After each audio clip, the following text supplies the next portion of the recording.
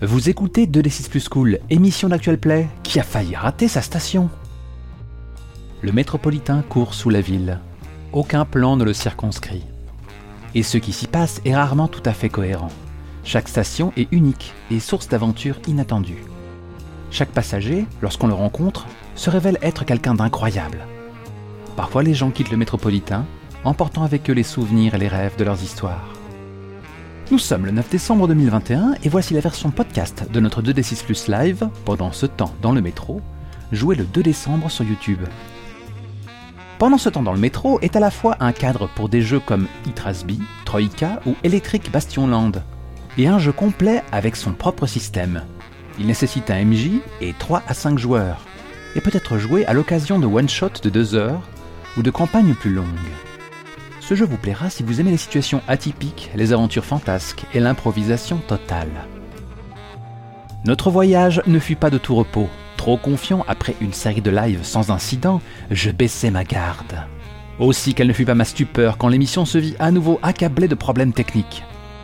Si cet épisode n'est pas monté avec le soin d'un plan séquence, j'ai tout de même dérogé à la règle du live en procédant à quelques coupes après coup, pour un meilleur confort des spectateurs.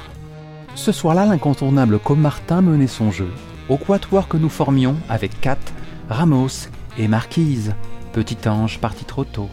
Bonne écoute, et à tout de suite pour une autre publication. Allons-y, montre-nous ce jeu qui peut se jouer en 2 heures montre en main. Mais absolument. Salutations, création de perso, présentation du monde et jeu inclus. C'est ça, plus café et dessert. Pendant ce temps dans le métro, c'est un jeu qui se passe, devinez où, dans le métro, incroyable, dans le métro d'une ville surréaliste. Au niveau esthétique, il faut vous imaginer en gros une ville d'Europe des années 20, années 30.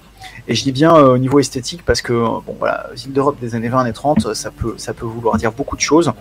Mais disons que c'est une bonne indication pour comment les gens vont être habillés, quel niveau technologique va exister, ce genre de choses. Mais comme de toute façon c'est une ville surréaliste, voire même un petit peu onirique dans laquelle nous allons évoluer. S'il y a des anachronismes, des choses étranges, etc., c'est pas un très gros problème. Vous êtes tous et toutes des habitants et habitantes de cette cité donc dans laquelle vous vivez, vous travaillez, il vous arrive des choses, vous avez des vies banalement extraordinaires, puisque vous avez des vies un peu surréalistes quand même. Et puis, de temps en temps, vous prenez le métro pour diverses raisons, pour partir travailler, pour partir à l'aventure peut-être. Et quand vous êtes dans le métro, vos aventures sont un tout petit peu plus extraordinaires que l'ordinaire. Et c'est à ça qu'on va s'intéresser ce soir. Donc la partie qu'on va faire, dans la partie qu'on va faire, a priori, vos personnages vont être tout le temps dans le métro. Ça veut pas dire que vous ne pouvez pas le quitter, mais ça veut dire que si à un moment vos personnages sortent du métro, on fait une ellipse, on les quitte, on s'intéresse pas à leur vie en dehors du métro. D'accord. Voilà. Je vous lis les quelques conseils de jeu qui sont présents dans le livre parce que je pense que ça peut être bien de les avoir en tête pour voir un petit peu la manière de jouer ces personnages et le ton qu'on va avoir ce soir. Le premier conseil, c'est d'accepter les coïncidences, même les plus incroyables. On est dans un jeu, comme je le disais, tout ça pourrait très bien se passer à l'intérieur d'un rêve. Donc évidemment, si vous cherchez un objet approprié, il est dans votre poche. Évidemment, si vous cherchez à vous rejoindre, vous allez tous au même endroit comme par hasard. Ce genre de choses. En cas de doute, toujours dire la première chose qui nous vient. Ça, c'est un des principes, on va dire, de l'écriture surréaliste, en exagérant un petit peu. Vous savez pas quoi dire, vous savez pas quoi faire, dites la première chose qui vous passera en tête et ce sera forcément la bonne. Ça sous-entend aussi que, et c'est le conseil suivant, si quelque chose d'imprévu est amené en jeu, a priori tout le monde l'accepte. Alors, je précise bien sûr que ça ne concerne pas tout ce qui a trait à la sécurité émotionnelle. Et bien sûr, s'il y a des choses qui vous mettent mal à l'aise ou que vous ne voulez pas voir dans la partie, toutes les toutes les garanties habituelles, carte X, voile, etc., ne s'appliquent. Et donc, faut pas hésiter à le dire. Mais en termes de contenu fictionnel, si par exemple, je sais pas, tu me demandes qu'est-ce que ce personnage a sur la tête, le premier truc qui me vient à l'esprit, c'est un chat. Et ben, hop, on part du principe que c'est vrai et que cette personne a un chat sur la tête et que c'est parfaitement, peut-être pas normal, mais en tout cas que c'est comme ça. Je vous conseille également d'être curieux et curieuse, de vous intéresser à tout et de créer des occasions si nécessaire. Moi, je vais vous lancer des choses dans les pattes, mais n'hésitez pas à créer vos propres occasions. Et c'est un jeu qui se nourrit assez bien du désordre et du chaos, donc faut pas hésiter à y aller. Vous allez rien casser. Pour vos personnages, l'extraordinaire est rarement surprenant, mais il est toujours source d'intérêt. Vos personnages vivent dans une ville extraordinaire, donc par exemple, croiser quelqu'un avec une tête de taureau, croiser une femme qui a une tête sur le ventre et une tête sur le dos, c'est des choses qui arrivent. C'est pas des choses où on va pas s'arrêter et regarder ça avec des yeux écarquillés. Par contre, ça arrive, mais c'est toujours un peu curieux quand même. Tiens, cette femme a 2 têtes, mais comment ça se fait? Est-ce que c'est 2 sœurs qui sont dans le même corps? Tiens, mais du coup, je me demande, il y en a une qui prend le petit déjeuner, l'autre le dîner. Voilà, c'est plutôt ce genre de questions qui vont vous venir que oh mon Dieu, je tombe dans les pommes. C'est un peu Doctor Who, mais sans les voyages entre les planètes. Ouais, tu peux le voir comme ça. J'ai l'impression qu'on est dans un sketch sans fin des Monty Python aussi. Ouais, il y a un peu de ça aussi. Ça me va très bien comme référence. Je ne suis pas particulièrement la personne la plus drôle de la planète. Mais... Alors non, mais c'est pas. Je pense. C'est pas. Alors c'est pas forcément un jeu de rôle. C'est pas forcément un jeu de rôle. J'en étais sûr. Hey c'est pas forcément un jeu humoristique. On peut tout à fait faire des choses plus sérieuses, voire sombres. Mais c'est un jeu absurde. L'absurde n'est pas forcément humoristique. 2 choses pour finir. J'en reparlerai peut-être au moment de l'explication du système de jeu. Mais il y a un système d'événements imprévisibles qui peuvent être tirés pendant la partie. Il y a un générateur pour ça. Et si vous savez pas quoi faire, à un moment, si vous êtes bloqué, faut pas hésiter à tirer des événements imprévisibles. Et enfin, et ça c'est très important, c'est un jeu dans lequel la réussite ou l'action de vos personnages, en fait, on s'en fiche un petit peu. Ça va être déterminé vraiment avec le plus grand des hasards et la plus grande des... Enfin voilà, on s'en fiche. Ce qui est important, c'est que les conséquences d'une action soient intéressantes et amènent quelque chose. Donc, on peut comme c'est un jeu surréaliste, on peut mourir et il nous arrive quand même des choses. J'ai fait des parties où tous les personnages sont morts au bout de 5 minutes et on a quand même fait toute la partie dans l'au-delà. Donc, c'est des choses qui peuvent arriver. Cool. Ne vous focalisez pas sur quand vous faites quelque chose. La question qu'il faut se poser, c'est pas est-ce que je rate ou est-ce que je réussis, c'est qu'est-ce qui se passe d'intéressant. Ok. Voilà. Question, ouais. Est-ce qu'on joue que des humains ordinaires ou est-ce qu'on peut jouer quelqu'un avec des pouvoirs surnaturels J'en profite pour saluer Jitseno, meneur d'une certaine campagne Spire, et Aléja se demandait si le fameux métro, ce métro mystérieux, pouvait éventuellement passer par le Spire et qu'on allait voir éventuellement des elfes noirs un peu tragiques, un peu trop premier degré montés à bord. Mais de toute façon, moi je me demande encore quand est-ce que le système Apocalypse arrive, parce que sur 2D6 Plus Cool, je comprends pas qu'on joue un système pas Apocalypse. Oh, ça c'est pas. Il reste enregistré en manigance, on y a joué mardi. Et comme je l'ai dévoilé dans le débrief du live de la semaine dernière de Rituel, j'ai lâché pas mal de prochaines productions dans le planning qui vont redonner à 2D6 Plus Cool le nom qu'il mérite. Son lustre d'antan. Son lustre d'antan. À propos de jouer des gens, tu disais tout à l'heure, Kat, est-ce qu'on peut jouer des gens avec des super pouvoirs, etc. Ouais. Et j'allais dire, juste avant nos problèmes techniques, que c'était le moment où j'allais dégainer mon générateur aléatoire. Sur ce générateur de personnages, donc quand même quelques petites précisions. Déjà, tout ce qu'il y a dans ce générateur, c'est des suggestions. N'hésitez pas à générer plusieurs personnages et à faire des combinaisons comme vous le souhaitez. Pour chaque personnage, il y a 2 propositions de noms, donc vous pouvez choisir une des 2.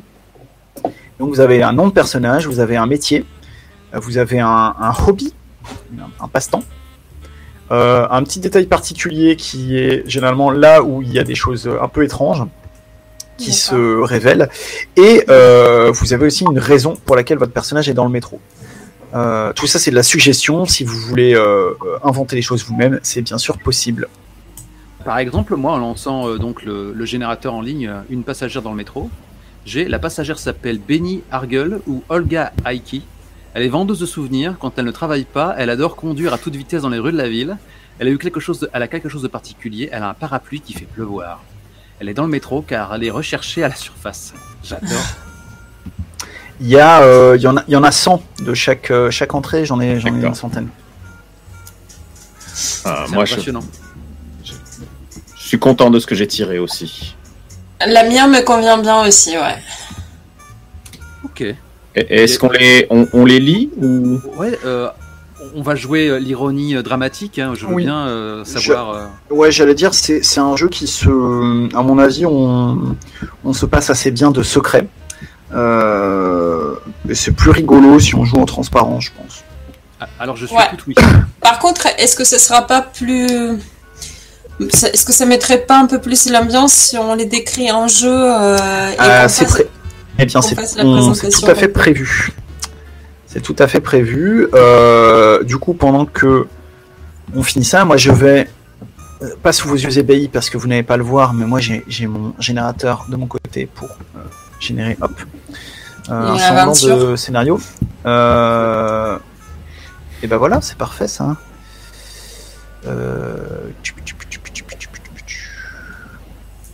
Mais ouais, c'est extraordinaire. Voilà, hop, c'est bon. Mon scénario est prêt. Moi je vais conserver le personnage aléatoire que je viens de tirer. Moi aussi, je vais juste lui rajouter un petit truc. Ce que tu décris là, c'est un fantasme. En appuyant sur un bouton, d'avoir le scénario tout prêt, là, j'achète. Bah écoute. Alors, nous y allons, tournicoton. Est-ce que Marquis, c'est bon de ton côté? Je crois que c'était la seule qui... C'est bon, j'ai un super perso, ça me va, ça va. Très bien. Cool. Eh bien, alors, juste, je vais prendre 2 minutes pour parler du système de jeu.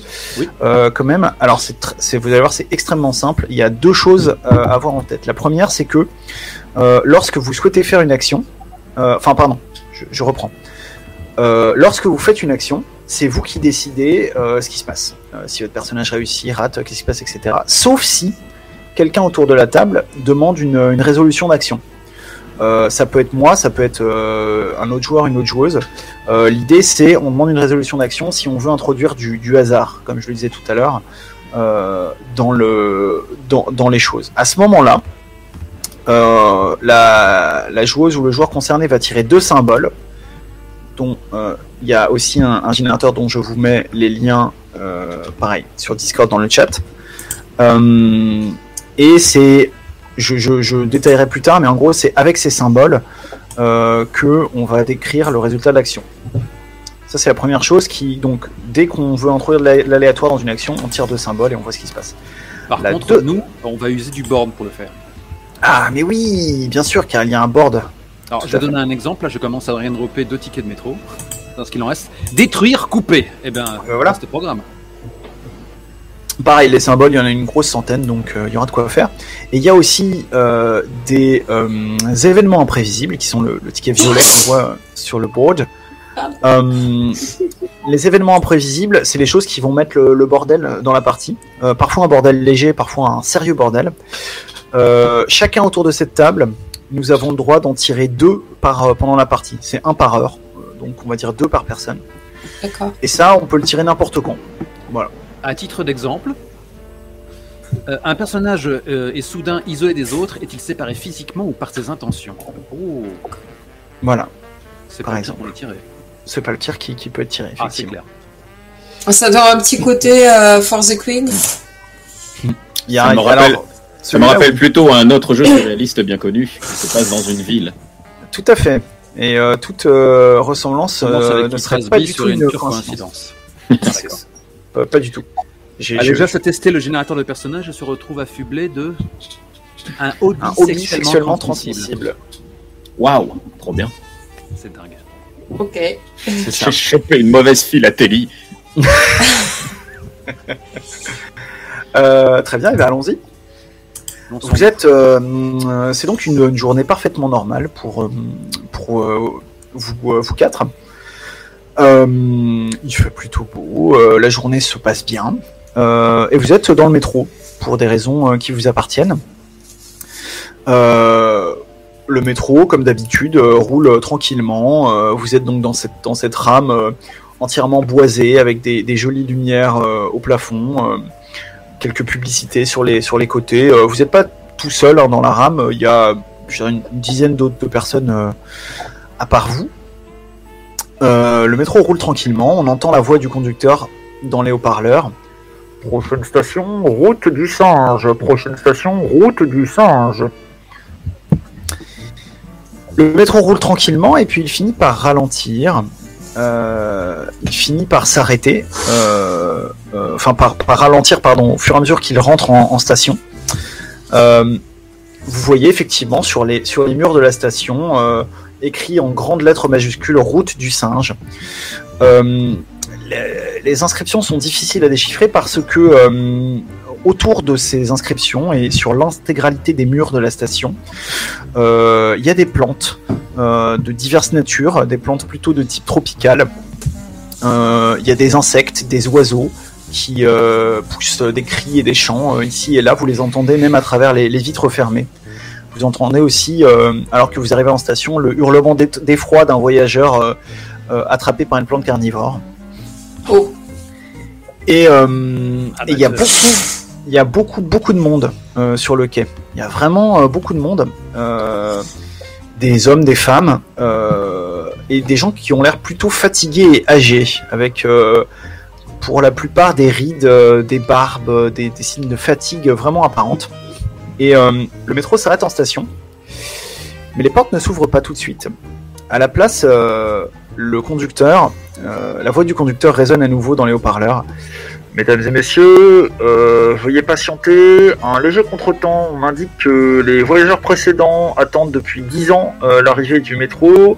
Vous allez donc devoir descendre de la rame car ils ont techniquement préséance sur vous. Comme par hasard. Les gens dans la rame se regardent. Ils n'ont pas l'air, pour la plupart, très contents de cette annonce. Et j'imagine que vous vous regardez les uns et les unes les autres. Et c'est là qu'on va vous découvrir sur vos sièges respectifs. Je précise avant de vous laisser la parole que vous choisissez tout à fait si vous vous connaissez déjà ou si c'est la première fois que vous vous rencontrez. Et on peut peut-être commencer par Marquise. Sauf si tu ne veux pas commencer. Je dois faire une description physique ou une description Tu décris absolument ce que tu veux. Voilà, la caméra s'arrête sur ton personnage. Qu'est-ce qu'on voit ou qu'est-ce qu'on devine? Eh bien, je suis là, potentiellement absolument collé à la vitre, fasciné par ce que je vois, et je suis rien d'autre que ça. Je suis collé à cette vitre, fasciné par tout ce qui décore cette station, qui grouille dans cette station. Je suis fébrile et très excitée à l'idée de pouvoir descendre dans cette station, même si je dois y rester 10 années, voire plus, sans aucun problème. Avec joie même. Je trépigne d'impatience et j'appuie nerveusement sur le bouton d'ouverture des portes. Et quel est ton nom? Eh bien, puisque tu me le demandes, toi qui n'es pas dans cette rame de métro, je dirais que je m'appelle Elva. Elva. Ça marche. En face de toi, il y a le personnage de... je sais pas, je vais t'appeler Roliphonique du coup. Hein. Vas-y. Monsieur Roliphonique. Monsieur. Eh bien, en face, en fait, sur un petit strapontin en bois, on voit juste une forme et une grande partition de musique où il y a 2 trous percés parce que, en fait, je suis sous couverture et je regarde, j'espionne derrière ma partition et quand j'entends l'annonce, je baisse la partition que ça gêne. Oh, c'est encore un coup du manchot à 2 bras, ça. Et là, je tape sur le bord du métro et ça fait un accord de piano. Parce que quel que soit l'endroit où je tape avec mes doigts, ça fait un accord de piano. Ta-ta-ta-tan. Alors là encore, c'est du majeur. Bon bah quand il n'y a pas le choix, il n'y a pas le choix. Alors je me lève et je remets quand même ma ouverture. Est-ce que quand tu te lèves, ça fait un bruit d'accordéon? Évidemment. Et quel est le nom de ce personnage musical? Lorsque tu te lèves, est-ce que tu bouscules quelqu'un? Pardon. Il est très probable que, caché par mes partitions, j'ai pas une énorme conscience de mon environnement immédiat. Donc c'est tout à fait probable. Et il s'appelle Stephen Hoffman. Stephen Hoffman. Et je suis pianiste. Enfin, je suis pianiste. Ça marche. Il est probable effectivement que tu bouscules ou que tu passes à côté du personnage de Kat. Il s'agit en fait d'une jeune femme assez mince, très droite, très très filiforme et très. On aurait dit qu'elle est taillée dans l'ébène. Sa peau est noire, ses cheveux sont noirs. Elle porte des vêtements noirs assez austères, boutonnés jusqu'au bout, et elle a des espèces de lunettes, un peu comme des lunettes d'aviateur, mais avec tout un tas de petits gadgets, des petits loops et des cadrans bizarres que de temps en temps elle est en train de pivoter en faisant clic clic clic clic. Ça marche. Est-ce qu'elle a des oreilles pointues? Non. Ok, ah mince. Bon, l'elfe noir ne sera pas de sortie. Non, c'est pas une elfe noire, c'est juste une femme avec une peau très très sombre, habillée en robe noire. Ça marche. Et quel est le nom de cette femme? Renée.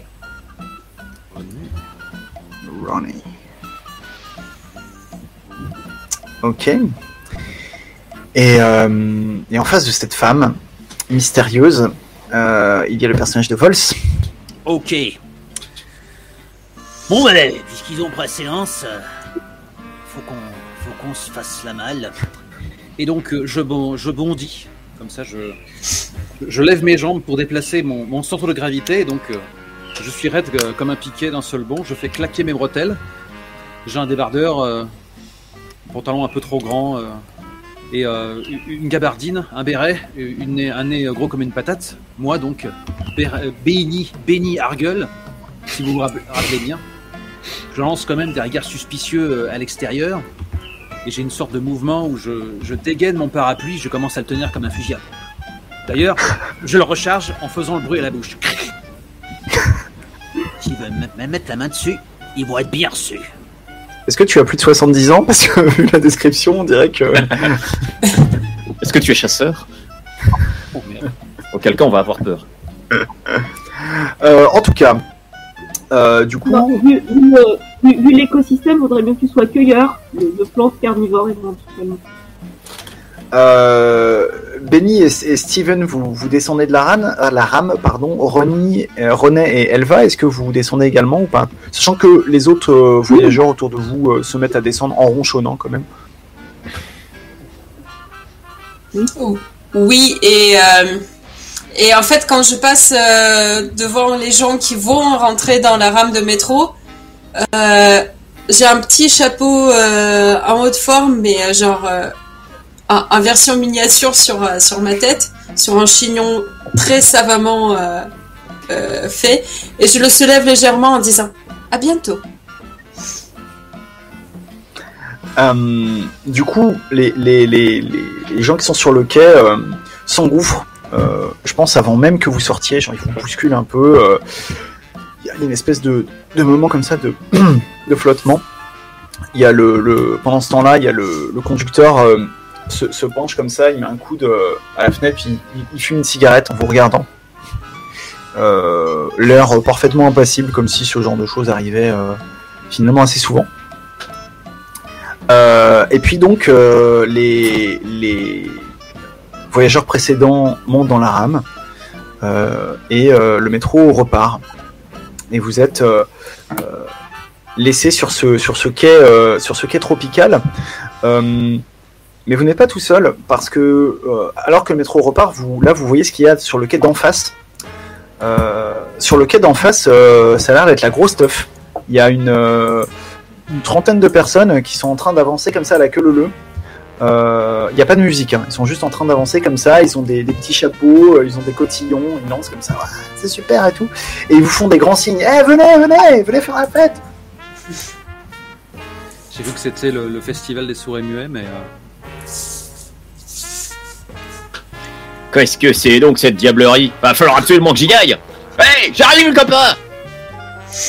Et alors je regarde bien à gauche et à droite avant de traverser. Et ensuite je vais quand même prendre l'escalier qui passe par en dessous. Mais je regarde à gauche et à droite avant quand même. Eh ben je pense que tu prends l'escalier qui se passe par en dessous et je pense que je vais te faire tirer 2 symboles pour savoir ce qui se passe. Alors il faut savoir que c'est toi qui tires les 2 symboles, mais ce n'est pas toi qui vas les interpréter. Yes. Tu vas tirer 2 symboles et tu vas ensuite désigner une autre personne autour de cette table, un autre joueur ou moi, et c'est cette personne qui va interpréter ce qui se passe. Alors, c'est parti, en voilà un, en voilà 2. J'ai donc mouvement et oreille, et je vais demander à 4. Oh non. Donc, Steven prend un escalier souterrain pour se rendre sur le quai d'en face. Qu'est-ce qui lui arrive? Alors, tu as 2 symboles, mouvement et oreille, que tu dois essayer d'intégrer, on va dire, dans ce que tu racontes. Ça peut être les 2, et par contre, tu les interprètes de la manière que tu souhaites, de manière aussi libre, précise ou abstraite que tu veux. D'accord. Et si tu bloques, bien sûr, tu peux demander de l'aide. En fait, lorsque tu t'engages sur l'escalier, l'escalier tangue un peu. Et assez rapidement, tu te rends compte qu'en fait, c'est pas un escalier normal. En fait, il a l'air d'être organique. Et en fait, il s'agit d'une plante escalier.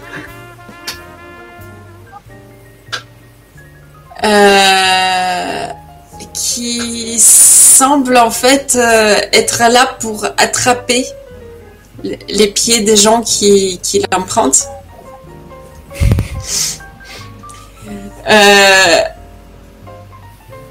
Donc, quelle serait ta réaction? À ce moment-là, forcément, j'ai plutôt envie de faire demi-tour, donc je fais demi-tour, mais comme ça glisse, je tombe et j'appelle mais que quelqu'un vienne me sortir de là. Et à chaque fois, je tape la main, ce qui fait un gros accord de piano faux, comme si un chat marchait sur un clavier de piano. Mais que quelqu'un me sorte de là, je vais me faire boulotter par une plante.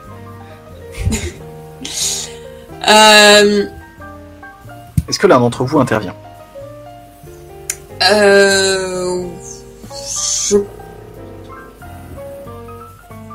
J'ai déjà agi, donc je laisse à quelqu'un d'autre.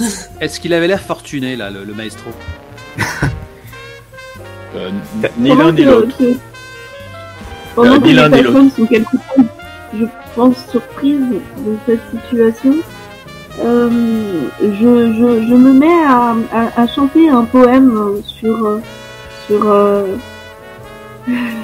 le fait que les plantes sont amenées à mourir, dépérir et finir en poussière. Qui a comme conséquence de faire tomber en poussière la plante escalier qui est en train de dévorer notre ami, le libérant, je pense, momentanément de son désagrément.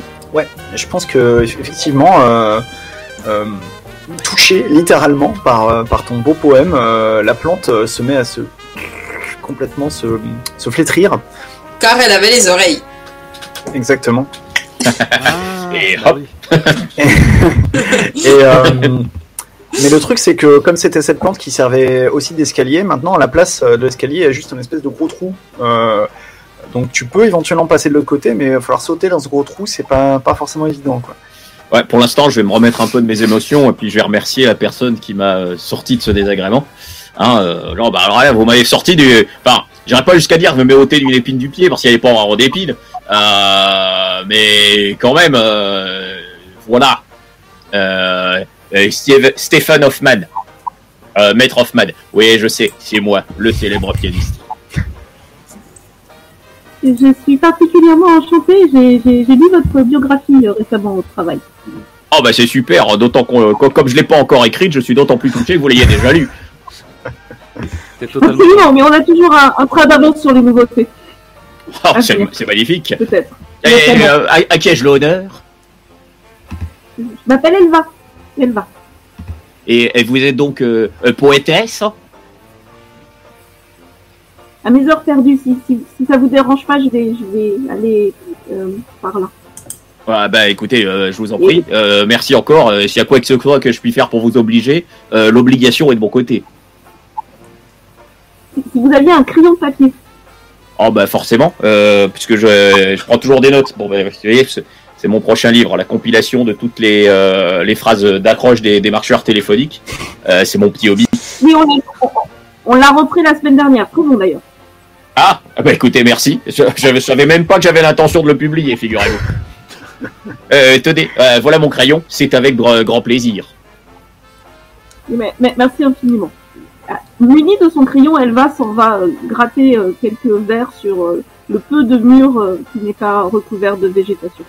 Je pense que ouais, c'est un peu compliqué, plutôt peut-être sur une feuille, parce que littéralement une feuille d'arbre, parce que là vraiment, voilà.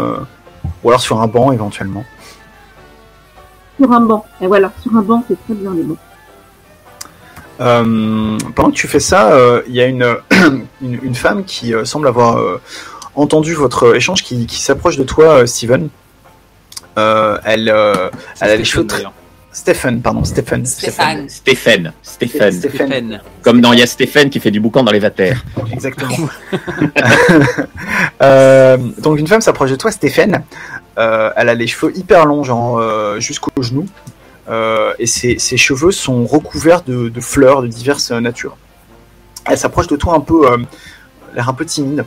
Très bien. À ce moment-là, je me rappelle que je suis sous couverture et je remets ma partition pour mieux la voir derrière ma partition.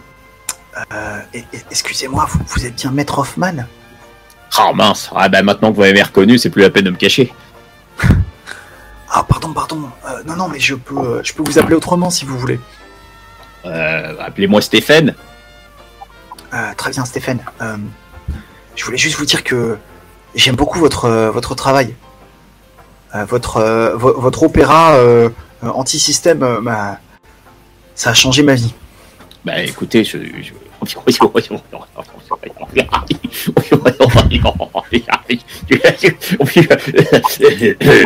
Non, parce que on est d'accord, ceux de là-haut, là, c'est vraiment des enfoirés, hein. Elle dit ça un peu fort. Ah, disons que ça s'exprime pas exactement comme ça, mais enfin après, vous savez, chacun est libre d'interpréter une œuvre d'art telle qu'elle l'entend, hein. Et puis, t'en vas à la Crucialo qui à la fin. Je n'ai pas bien saisi votre nom. Pardon, Vadaz, Susanna Vadaz. Enchanté. Mais je voulais vous demander, du coup, vous comptez. Elle s'approche de toi, puis elle te dit vraiment à ton oreille. Vous comptez faire quelque chose? Figurez-vous que j'en suis en train à ce moment même. Parce que si je suis dans le métro, ce n'est pas par hasard, figurez-vous. Dis-je en faisant un clin d'œil entendu. Ah, parfait, c'est très... très bien. Soudain, je m'introduis dans la conversation en disant « Mais oui, rien n'arrive par hasard !» D'ailleurs, il faudrait que je trouve je lui trouve ma voix, que je trouve la bonne voix à mon personnage. Ça va se faire au fur et à mesure. Tu peux changer de voix à chaque réplique. Je vais changer à chaque réplique. Ouais. Vous êtes venu pour faire l'affaire du siècle. Du coup, comme je suis surpris, ça se fait ça. Je te détaille de pied en cap, parce que je me dis tu dois être plein d'oseille si t'es une célébrité. Je m'attendais pas à cette voix. Vous êtes venu faire l'acquisition Et je jongle avec une boule à neige.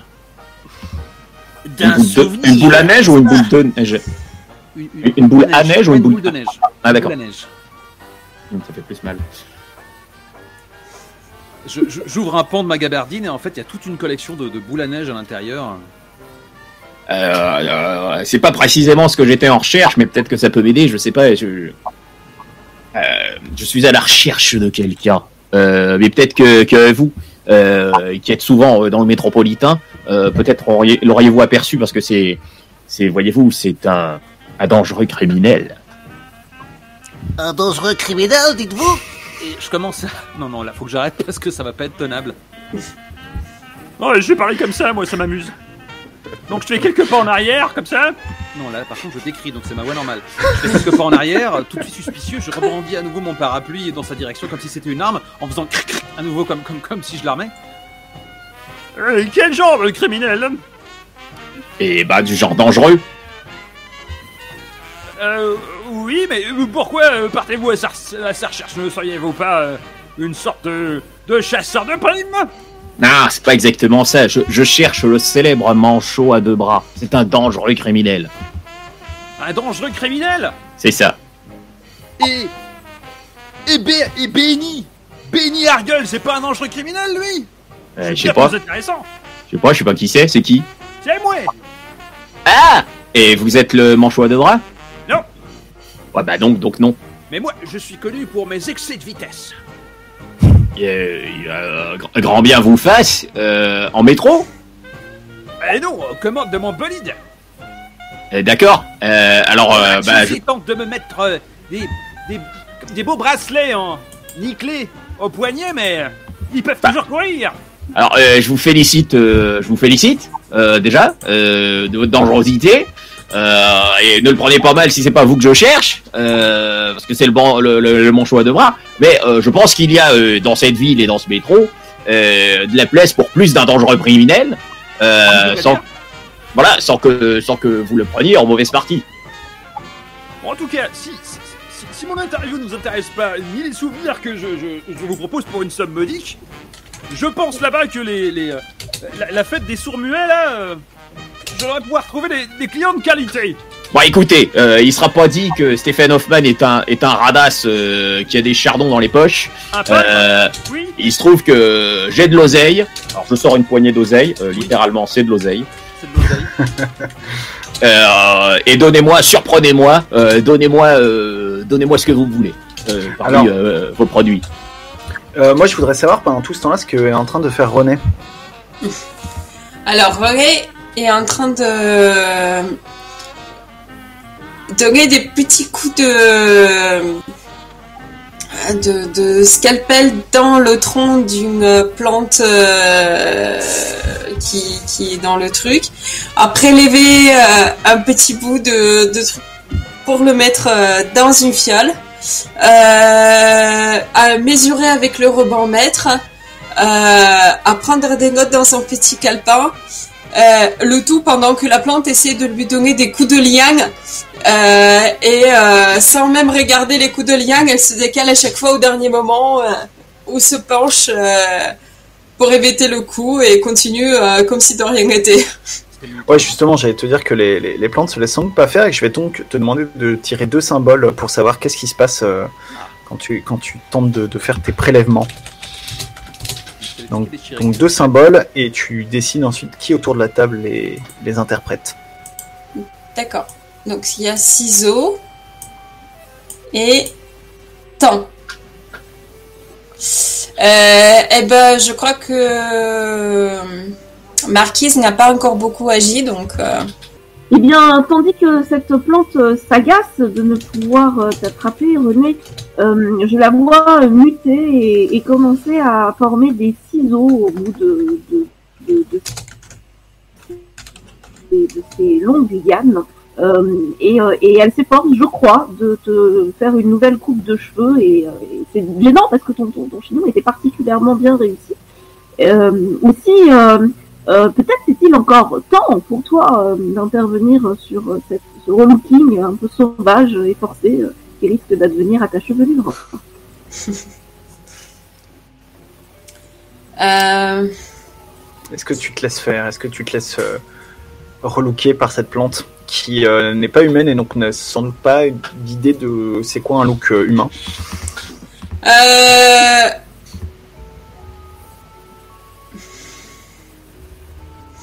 Je me laisse pas faire. Ah, pardon. Excuse-moi. Mais par contre,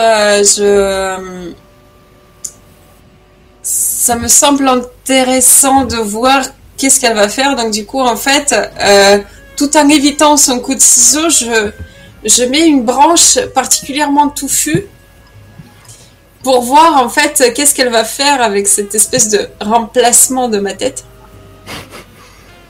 À sa place, je la couperai, je la mettrai dans un vase. Donc tu lui tends une branche pour lui faire croire que c'est ta tête en fait. C'est ça, et je reste à proximité en train de prendre des notes et mesurer et de temps en temps ajuster mon truc. Et d'ailleurs, on a l'impression que des fois mes mouvements sont un peu comme déphasés en fait. Je bouge un peu comme une poupée, peut-être par des moments saccadés ou peut-être accélérés extrêmement. Enfin voilà.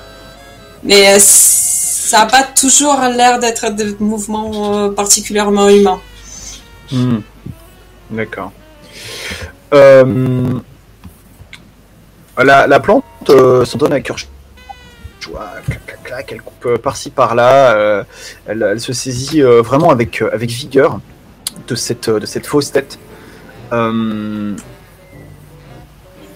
Je pense que ça prend vraiment plusieurs minutes. On entend ces coups de ciseaux comme ça rythmiques. Et quand elle a fini, en fait, il reste plus rien. Il y a juste un petit cure-dent. Oh. Je vous mets du gel avec ou on laisse comme ça? Regardez, Benny, cette plante est excessivement dangereuse. C'est la plante coiffeuse, on l'appelle le bergonia. Pour l'instant, moi je compte l'oseille. Ouais. Je la goûte un peu. Ah bah elle est fraîche. Ouais, je vois ça. Première fraîcheur. Monsieur est trop généreux. Je m'en garnis les poches. Elva, tu as fini de graver ton poème, j'imagine? Alors, techniquement, j'ai fini de graver en minuscules petites lettres la toute première latte du tout premier avenant du banc. Je pense que j'en ai encore pour un petit moment, mais je peux éventuellement faire une pause si un événement suffisamment intéressant me détourne de mon travail. Eh bien, écoute, dans ce cas, je vais tout simplement lancer un événement imprévisible. C'est ce que j'allais dire. Allez, bim. Au. Quelque chose. Reclique dessus. Voilà. Quelque chose monopolise l'attention d'un personnage pour le reste de la scène. Eh ben, toi, tu es déjà un petit peu monopolisé. Ok. Je pense que... Ok. En fait, Stéphane, juste après avoir donné ton oseille à Benny, tu regardes un peu autour de toi parce que Benny est en train de compter, ça prend un peu de temps, etc. Et puis tu vois donc, tu vois cette femme, elle va qui te tourne le dos, qui est penchée au-dessus d'un banc en train de graver quelque chose. Et là, tu as un espèce de flashback. Et il te semble reconnaître dans mais non, il n'y a pas de doute en fait. C'est pas il te semble reconnaître, c'est sûr. Cette courbe de dos, c'est celle du manchot à deux bras. Quand la fois où il s'était penché pour voler le portefeuille d'un passant endormi, il avait le dos courbé exactement de la même manière.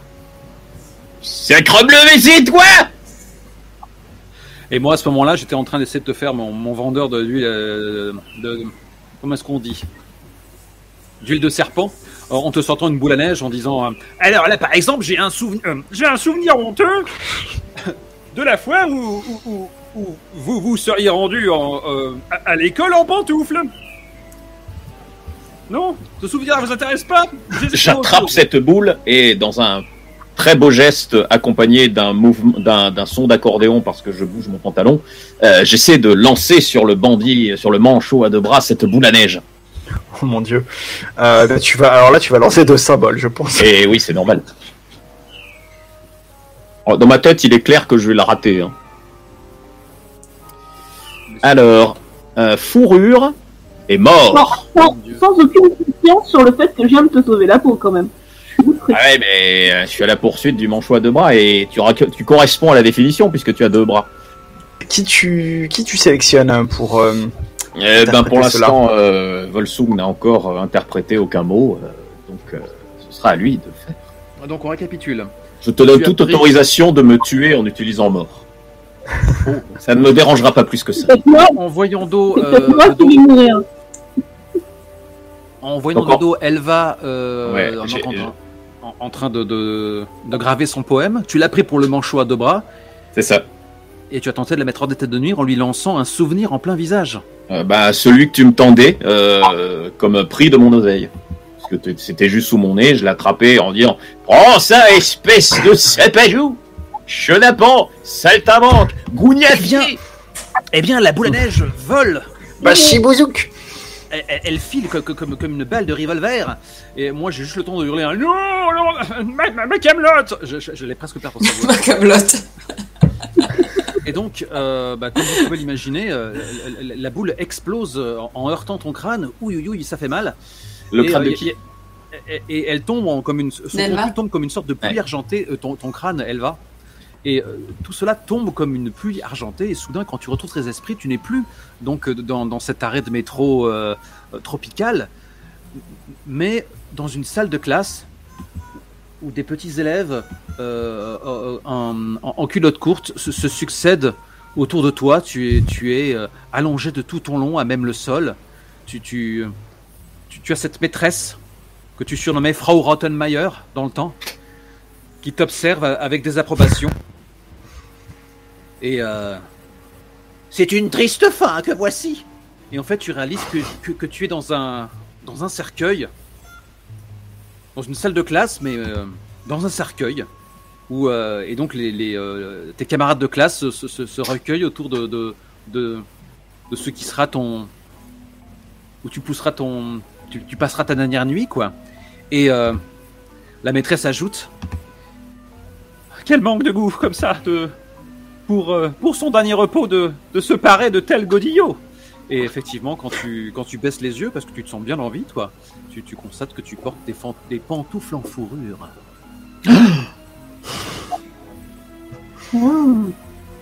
Je pense que c'est le plus horrible de toutes ces des pantoufles de la boule de neige. TD6 Plus Cool n'est pas une émission végane. Ah oui, je tairai l'origine de ces j'ai- pantoufles. J'ai une question quand même très importante. Est-ce que j'avais réussi à poser les mystiques sur mon dernier verre avant de mourir? Est-ce que tu avais réussi à poser un hémistiche? Je pense, c'est ça que C'est ce que j'ai compris aussi. Ouais. c'est toi qui décides. On appelle ça l'autorité narrative. Absolument. Prends-en soin. C'est fragile. Hémistiche ou pas hémistiche? C'est quoi? C'est la coupure Eh bien, au milieu du verre. oui. Du coup, D'accord. je peux mal jouer les... En fait, je pense que même si elle est concernée par le souvenir, on assiste quand même à ce souvenir. On est dans la salle de classe, là, les bras croisés. Ah oui, c'est plutôt... C'est plutôt honteux comme ça de rendre son dernier soupir dans une salle de classe en s'étant pointé en pantoufles. Ah, je vous avoue que je me sens mal. Même à ma pire ennemie, je le souhaiterais pas. Moi, je m'approche du cercueil, je regarde, je poke avec un stylo le bras de Elva. Bien. Curieux. D'habitude, ça fait pas ça.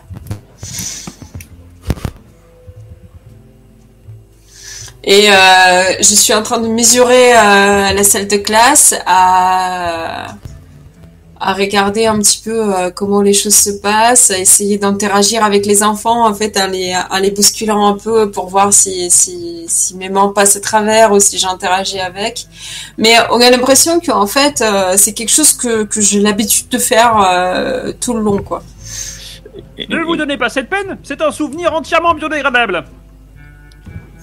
Moi, par contre, tout d'un coup, je me fige et vous voyez dire « Oh non, c'est pas possible. Frau Rottenmeier. Frau Rottenmeier !» Et je pars en courant. Je te regarde partir en courant, je lève un sourcil parfaitement épilé, je fais fascinant. Écoutez, je vous propose de faire un break de vraiment 2 minutes pour qu'on sache à quoi s'en tenir vis-à-vis de Marquise. Ouais. Ce sont les aléas du direct, mais jamais il n'avait été aussi cruel avec nous. Je te présente mes plus plates excuses publiques. À tout de suite. On va s'assurer que le show must go on. À tout de suite. Et lancez la publicité à vous. Tu disais donc que tu partais en courant. Stéphane. En fait, tu tentes de partir en courant parce que, alors que tu fais volte-face pour jaillir vers on ne sait où, il y a une main qui t'attrape comme ça la cheville. Et tu vois qu'en fait, vous voyez tous et toutes, quelqu'un qui dépasse de ce qui était autrefois un escalier, à présent une fosse, et qui t'attrape comme ça la jambe. Une personne couverte de glitter, avec le maquillage un peu coulant, plein de sueur, avec des paillettes dans les cheveux, etc. Il te regarde avec un air complètement fou. Il dit s'il vous plaît, venez faire la fête. Ouais, qu'est-ce que c'est que ce malade? Mais moi je veux bien, mais enfin ça... c'est déguisé? S'il vous plaît, prenez ma place. Vous allez voir, c'est très amusant. Laissez-moi 15 secondes. Mais tu peux décrire pendant ce temps-là, je t'entends. Très bien. Pitié, venez faire la fête. Ok, je reprends. Ah bah écoutez, en même temps, je viens de vaincre mon plus terrible ennemi, il faut célébrer ça. Vous permettez que j'invite des amis? Allez, je vous invite. Madame là, Belly, venez faire la fête. De toute façon, le métro est pour là. Alors, avant qu'il débaroule, autant faire la bamboula, hein, c'est l'heure de la bamboche. Par pitié, vous faites pas prier, faites la fête, s'il vous plaît. Bah, je me fais pas prier, j'invite des gens. Parce que sans alcool, la fête est plus folle. Ok, je veux bien scientifiquement tester votre idée, mais je vous dis pas, elle part pas gagnant. Bon, donc là c'était le type couvert de glitter qui t'a déclaré ça, parce que visiblement, je pense que je suis resté dans le ton, là, il avait l'air désespéré de faire la fête. C'est vrai. Ouais, vas-y. Juste pour en finir, Benny de son côté. Alors je sais pas si c'était votre manchot à 2 bras, mais là vous l'avez séché. Bah, elle avait 2 bras ou pas? En fait, entre-temps, le souvenir, donc le souvenir honteux, qui était peut-être lié à un de tes propres souvenirs honteux, puisque Rottenmeier devait être un prof de ton enfance, c'est totalement biodégradé. Sauf que maintenant, il ne reste plus que Alva, qui est étendue de tout son long, et elle est froide comme la mort, quoi. Vous voyez que pendant ce temps-là, en fait, je suis au-dessus du corps de Elva, et j'ai une sorte de pince à épiler, mais très grande, avec tout un tas de petits cadrans en cuivre, et je suis en train de plonger cette chose qui semble passer à travers la poitrine d'Elva, et quand je le retire, en fait, je semble tenir en fait une sorte de filament blanc dans la pince, un peu vaporeux, comme si j'avais attrapé de la fumée, et au moment donné ça commence à prendre un peu la forme, un peu comme si c'était Elva, mais un peu vaporeuse, un peu déformée, que je retirais de son corps. Je mets ça dans une fiole que je mets dans une petite poche de mon manteau. Je dis, ne t'inquiète pas, je connais des gens très bien avec qui tu t'entendras très bien. Je te présenterai le cercle des poètes. Je pense que tu vas kiffer. Je crois que tu es une collectionneuse d'âmes. Quelque chose me dit que c'est pas la reine des rave parties. Sur quoi je me tourne vers vous avec un sourire radieux, dansant. Ah bah finalement si. Allez, dites-nous bonhomme, on va te relever sur la fête et on va la mettre au niveau supérieur. Moi je vais te la monter de 3 octaves. Je l'ai fait parler en ton absence, Com, et je l'ai joué un peu désespéré. Il avait l'air vraiment désespéré de faire la fête. Tout à fait. Du coup, qu'est-ce qui se passe? Tu lui fais la courte échelle pour qu'il sorte du trou? Comment faites-vous? Bah non, je le pousse puis pour qu'il nous guide à la fête. Ah d'accord, bah dans ce cas-là, tu sais, non, mais allez-y, je vais juste, je vais passer aux toilettes, voilà, c'est ça. Je vais juste passer aux toilettes et je vous rejoins. D'accord. C'est bizarre, on dirait que vous avez pas l'air pressé de retourner faire la bamboula. Ah si, c'est une super fête. Tu vois des larmes qui coulent comme ça. C'est moi où on dirait qu'en vous éloignant de la fiesta, là, vous êtes en train de perdre un peu le signal. Là. Il y a un petit peu de friture sur la ligne. Juste comme ça, là, vraiment, hein, l'air de rien, je vous glisse la... Ça fait combien de temps qu'elle dure, votre fête, là? Il y a une espèce de cassure dans sa voix quand il te dit. Vous voyez les passagers qui étaient là avant vous? On va plus maintenant parce qu'ils sont partis, mais ouais. On a fait commencer à faire la fête avant qu'ils arrivent.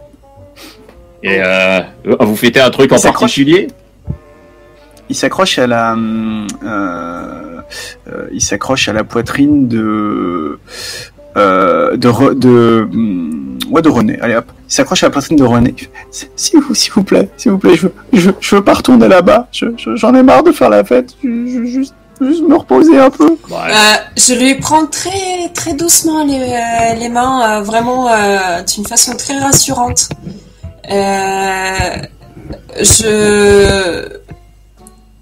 Je tends aussi un mouchoir, je lui tamponne pour lui enlever les larmes et je dis: vous savez, les gens souvent oublient que en fait les décisions viennent de là. Et je lui montre sur son front. En fait, on passe tellement de temps à écouter ce qu'on nous dit de faire qu'on oublie qu'en fait on peut envoyer balader tout ça et faire ce qu'on a envie de faire.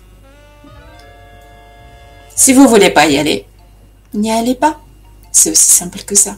Mais enfin, vous n'y pensez pas, il veut juste pas plomber l'ambiance. Je te décoche un regard glacial et tu vois que mes yeux clignent d'une façon bizarre, en fait, un peu comme s'il y avait un glitch dans l'automate, quoi. Et je te mets un petit coup dans le cou de Stéphane. Je me demande où elle la cache, ta clé à molette. Et je sais pas. En même temps, là, j'avoue qu'elle a bien cassé l'ambiance. Elle m'a un peu refroidi pour aller faire la fête.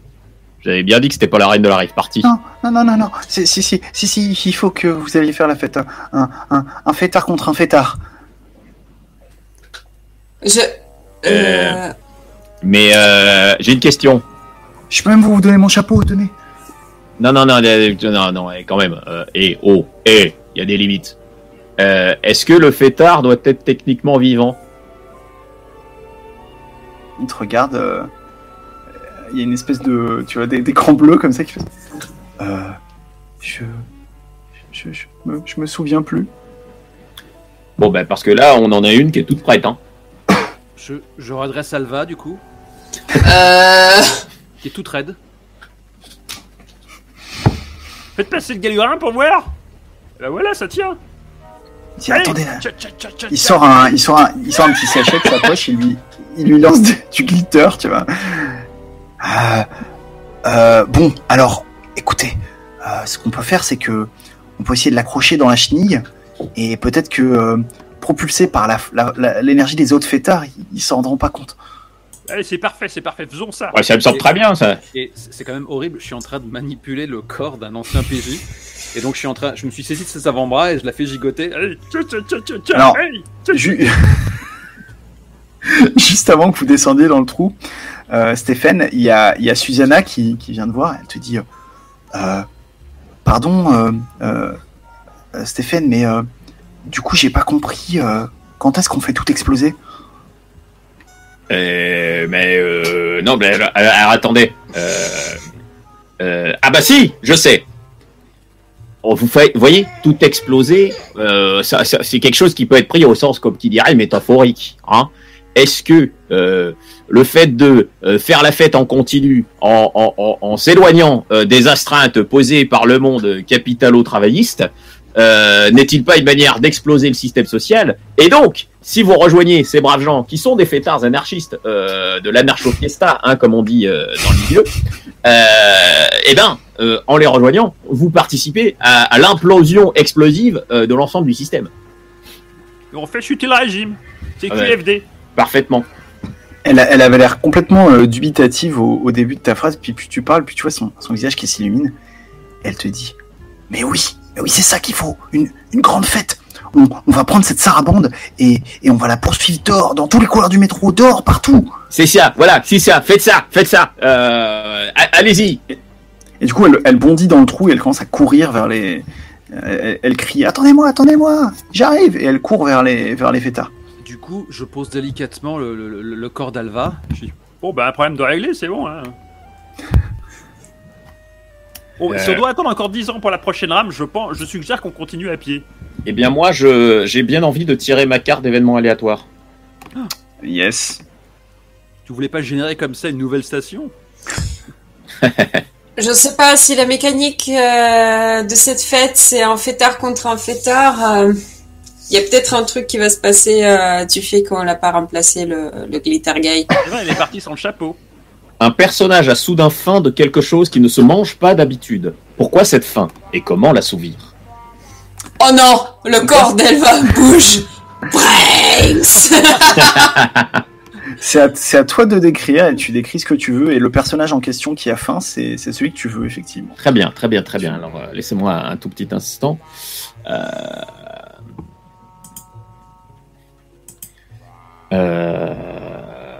Ça, c'est méchant.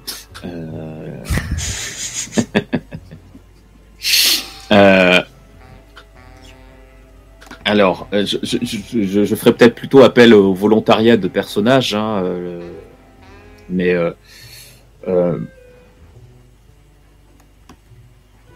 en voyant Susanna partir, tout d'un coup, a faim de liberté. Il se trouve que, paraît-il, le meilleur stand qui vende la liberté de tout le métro est à la station juste après. Alors, le problème, c'est que pour y aller, ça prend entre 5 minutes et 15 ans.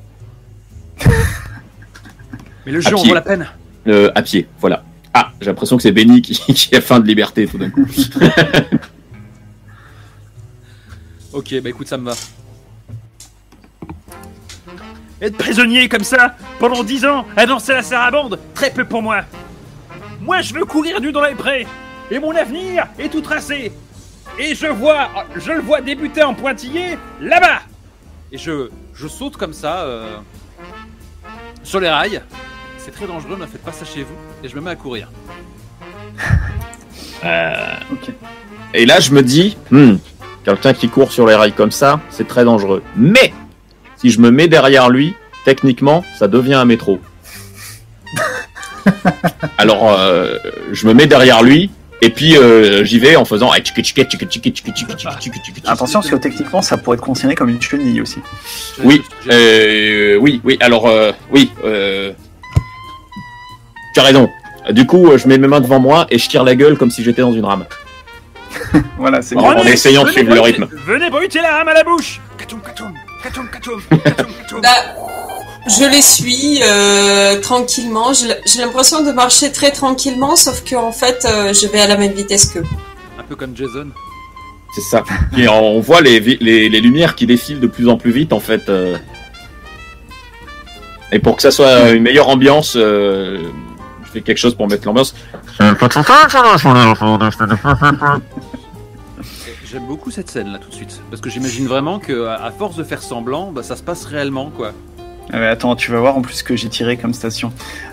Tu sais pas pourquoi, Stéphane, mais tu sais que la prochaine station s'appelle la station centrale. Bah, c'est là qu'il y a le meilleur stand qui vend de la liberté frite. C'est ça. Et en fait, lorsque vous approchez de la station centrale, vous vous rendez compte qu'il n'y a plus de rails sous vos pieds. Et il n'y a plus de lumière sur les côtés. En fait, vous êtes vraiment dans un espèce de tunnel Ça ressemble un peu à une espèce de tunnel de mine, tu vois, creusé dans la terre avec des poutres pour soutenir le truc et tout. Et en fait, les quais sont à moitié construits. Il manque plein du revêtement. Il y a des chaises qui sont empilées dans un coin parce qu'on les a pas encore installées.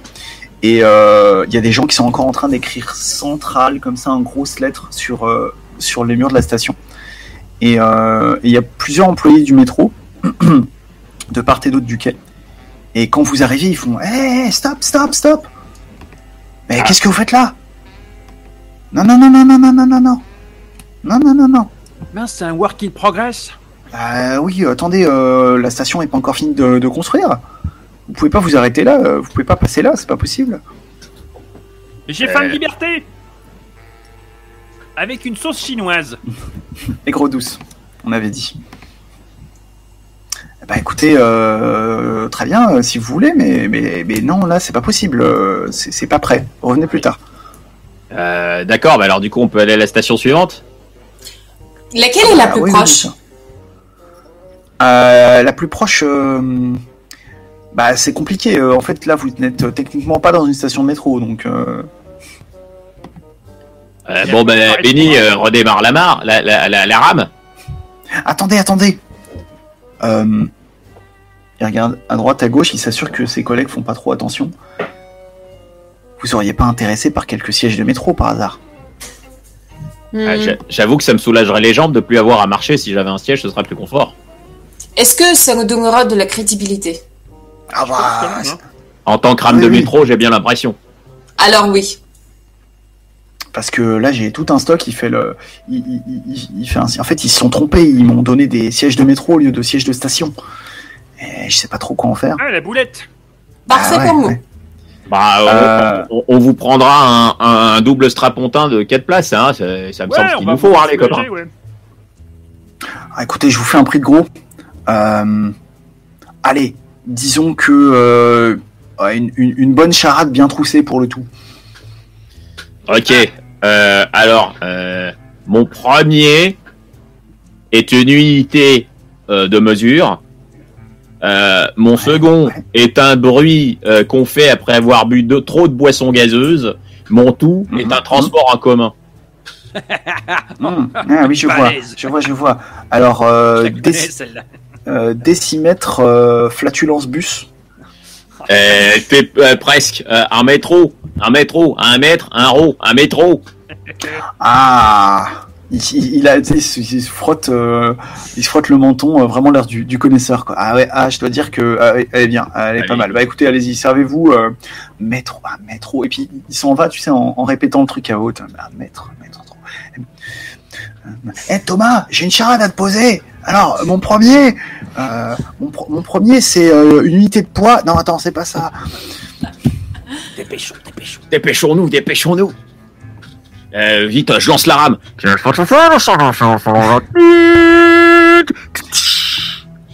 Mais en fait, moi je fouille dans ma veste et je trouve le souvenir d'un phare.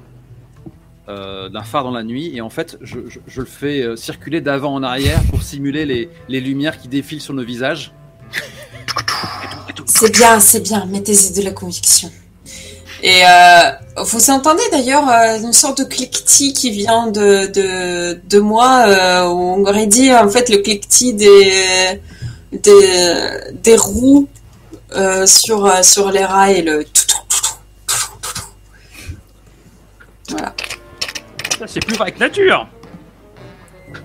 Et en tant que conducteur, Stéphane, tu sais instinctivement que la prochaine station, c'est la station pour moi, Place c'est Benny le conducteur. C'est lui qui s'était lancé Ouais. le premier à la conquête de la liberté. Exact. Du coup, la prochaine station, c'est tu sais, Benny, instinctivement que c'est la place des saints oubliés. Ah. Et en fait, vous arrivez en vue de la station et c'est la station la plus petite que tu as jamais vue. En fait, il y a juste de la place pour vous quatre, les uns derrière les autres. Heureusement que votre métro est pas plus long parce que sinon il y aurait pas la place, quoi. Et en fait, la station est tellement petite qu'il y a juste marqué place. Il y a pas eu de place justement pour écrire le reste. Ah, je suis désolé, Benny, il y a bien un stand ici qui vend de la liberté, mais c'est que de la liberté conditionnée. C'est vrai. Qu'est-ce que tu fuses, mon garçon? Mais ça va pas le ouais. faire, ça. Et il y a effectivement une espèce de petite, comment ça s'appelle, une petite guérite sur ce qu'il y a de place sur le quai. Elle prend tout le quai en fait. Il y a une enseigne, il y a marqué chez Clap, vendeuse de tout. Si elle vend tout, elle doit avoir de la liberté. Ça semble logique. Bon, Je fais claquer mes bretelles. À nouveau, je me munis de mon parapluie que j'arme comme un fusil à pompe. On sait jamais. ce train ne prend plus de voyageurs. Bah, je descends du coup. Voilà.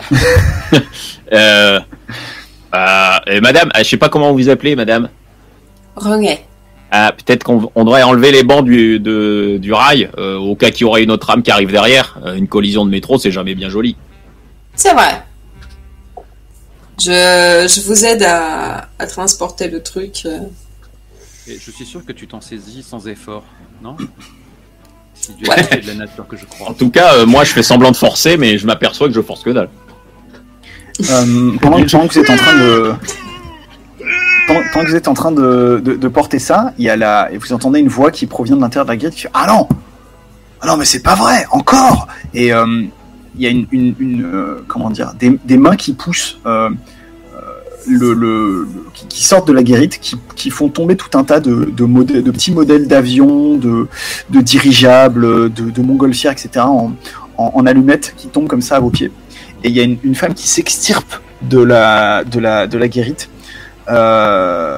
et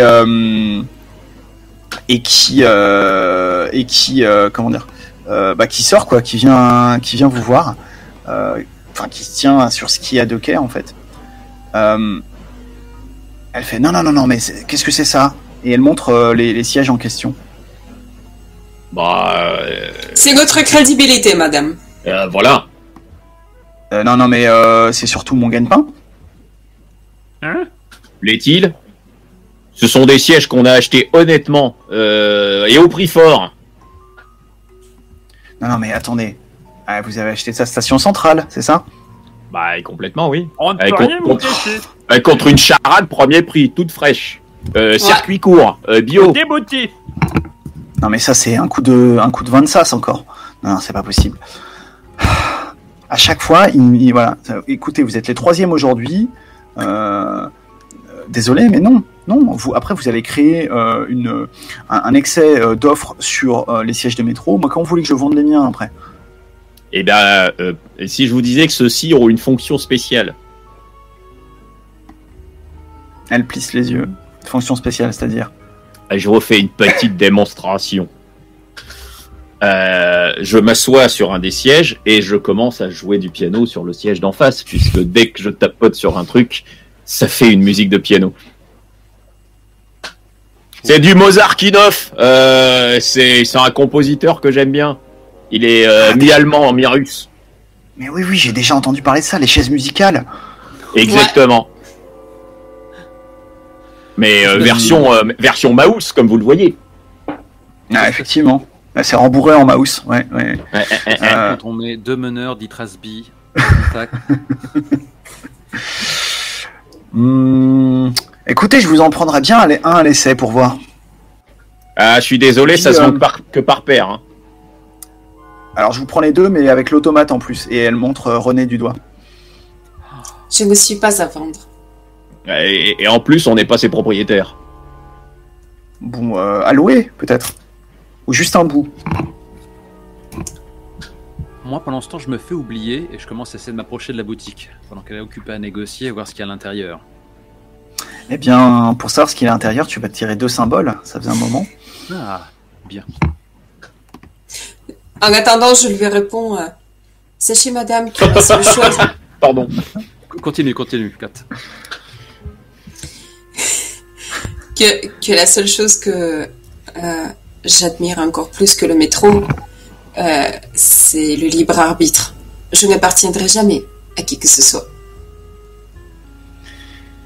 Bon, elle te met une main sur l'épaule, genre, On se parle entre gens entendus. Bon, mais en vrai, votre prix, c'est quoi?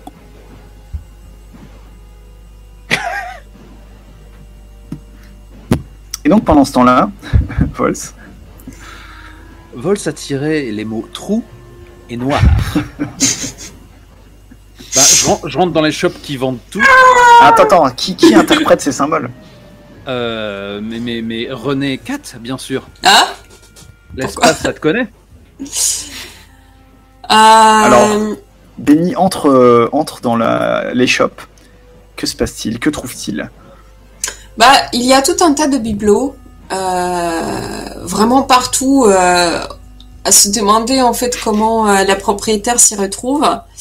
Ça nous semble être rangé selon aucune logique et beaucoup d'objets sont entassés les uns sur les autres, un équilibre très précaire.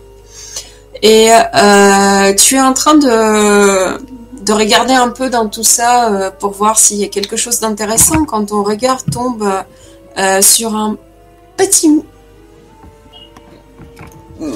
Comme une montre à gousset en fait, un petit poudrier peut-être. Tu me saurais dire, et dessus en fait il y a beaucoup d'écritures, des hiéroglyphes, des trucs bizarres en fait qui sont gravés. Tu commences à ouvrir pour regarder ce qu'il y a dedans,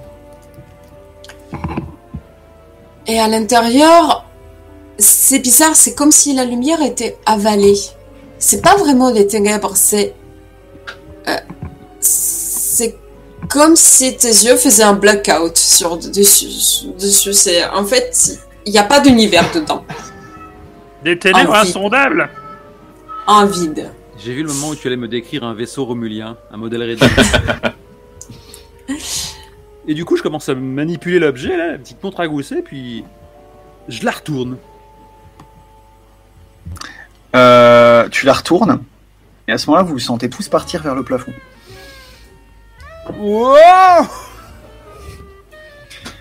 Et du coup, René, tu te retrouves avec la vendeuse dans tes bras.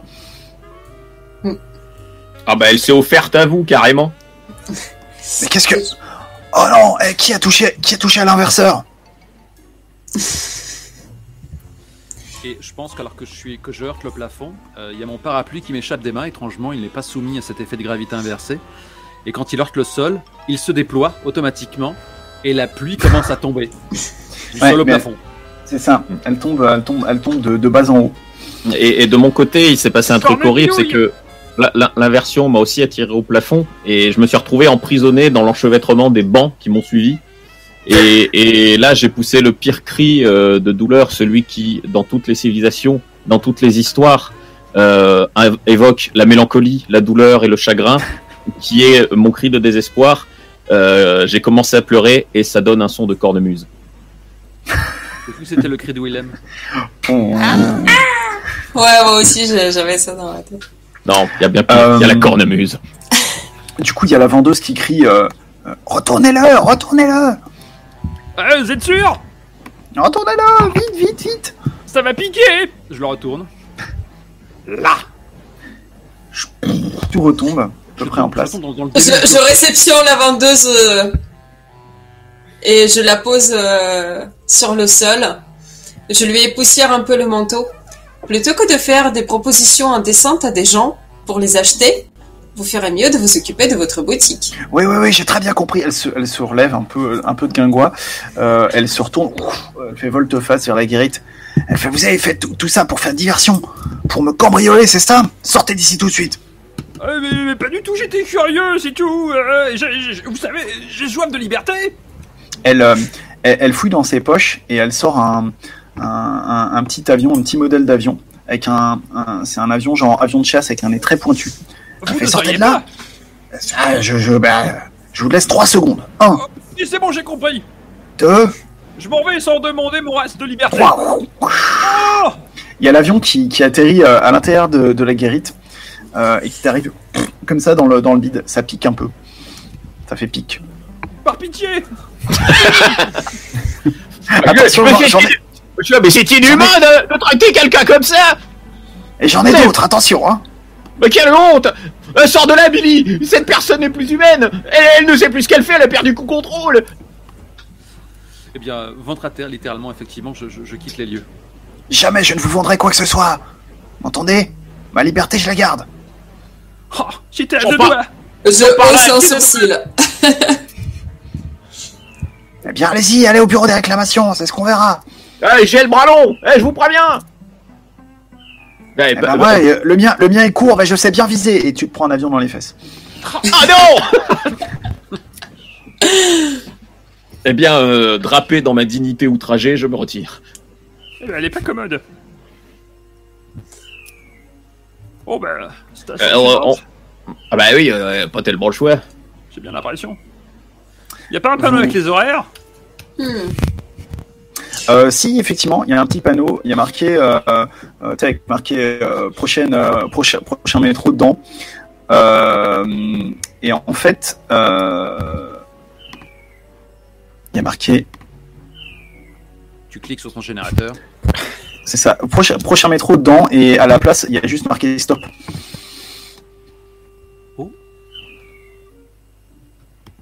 Et... Soit au lieu qu'il y ait des noms, il y a marqué ST2.OP.